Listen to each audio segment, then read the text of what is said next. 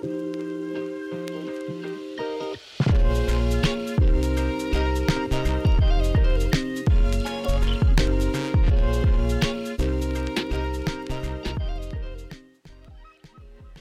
there's this TED Talk from a guy called Michael Bungay Stanier, the author of The Coaching Habit. He's #1 thought leader on coaching, where he talks about issues of giving advice and how to improve it. He goes on telling a story of his friend asking him for advice, and how this usually goes is that one starts pretending to listen, in this case actively fake listening while giving meaningless words of encouragement. And because, well, what's happening here is that we already know what we want to say, so we usually don't listen properly what is being told to us.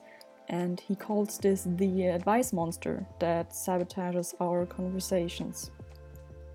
And usually we do not even have enough knowledge of the situation and the people involved, and we are missing the full context to give proper and helpful advice. But after about 10 seconds, we feel that we have gathered enough information to give advice.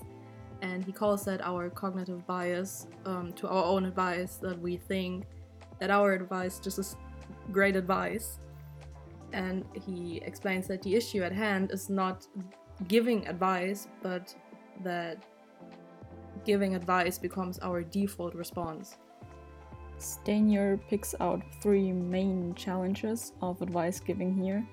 So the first one would be that you are busy solving the wrong problem. We usually think that the first challenge we come across is the only real challenge, but it's usually not. And the second challenge here would be that your advice is not as good as you think it is. As said, we have this cognitive bias that we perceive our own advice as great advice, the best advice even, because it's our thoughts we are giving here. But after not listening properly, our advice is most likely directed towards the wrong problem. And the third challenge has 2 sides to it. If you're on the one hand on the receiving end of the advice, you are usually getting the message that you are not good enough to solve your own problems, and that can have an impact on your not only your confidence but also your sense of competence and autonomy. And if you are on the other hand on the giving end of the advice, you have this immense responsibility on yourself to have all the answers for the other person and to solve their problems all by yourself. And while we will agree that this in theory, like we get it, it's clear, of course, but we don't really apply it in real life, or like we fail to apply it, and our advice monster just comes through anyways.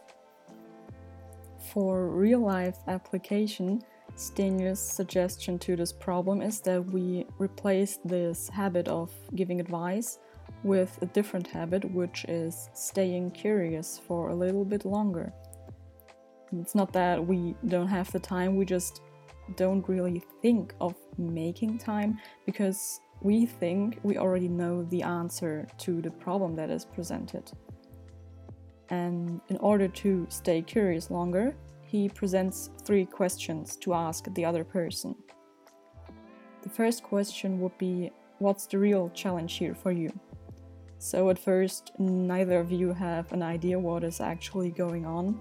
So in order to not provide the fast and most likely wrong answer, you look for the main challenge that you want to solve.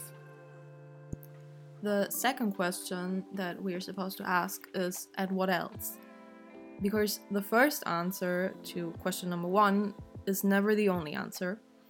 And we will actually loop back to question 1 with, what's the real challenge here for you? Since we have now this collection of what else, and we have to rummage through that to get to the real challenge, because the answer to question number 1 and the answer to question number 2 will most likely be different. Question 3 is, what do you want?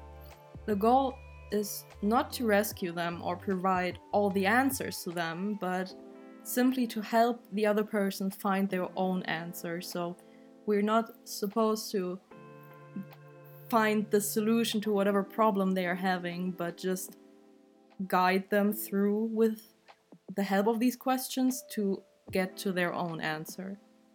And with that in mind, I think we need to also consider as well that sometimes people don't even want advice, but simply want to rant or complain about whatever is currently going on in their life. Meaning, we're not always seeking for any advice when we're telling somebody about an issue. Sometimes we just want to feel heard and understood, and advice is not even wanted in that moment. So maybe we could, I don't know, ask first if the person actually wants advice or just needs someone to listen to them. Yeah, there's a huge difference between actually wanting advice and just venting. That's why it's really important to differentiate between those two. That is kind of the real first challenge, to find out the reason for why someone is talking to you in the first place. I think even with exceptions like what we just talked about, with people just wanting to talk as a way of stress relief, it's still quite useful to keep Steiner's 3 questions in mind, because it's much more effective for problem solving if you have these pinpoints for direction. So you might want to think of that next time you talk to someone. First, find out what the situation is, if they even want advice or just need to express their emotions. And if your advice is actually wanted, then you can try to work with these 3 questions in mind, and maybe you're gonna notice a difference in the way the conversation goes next time.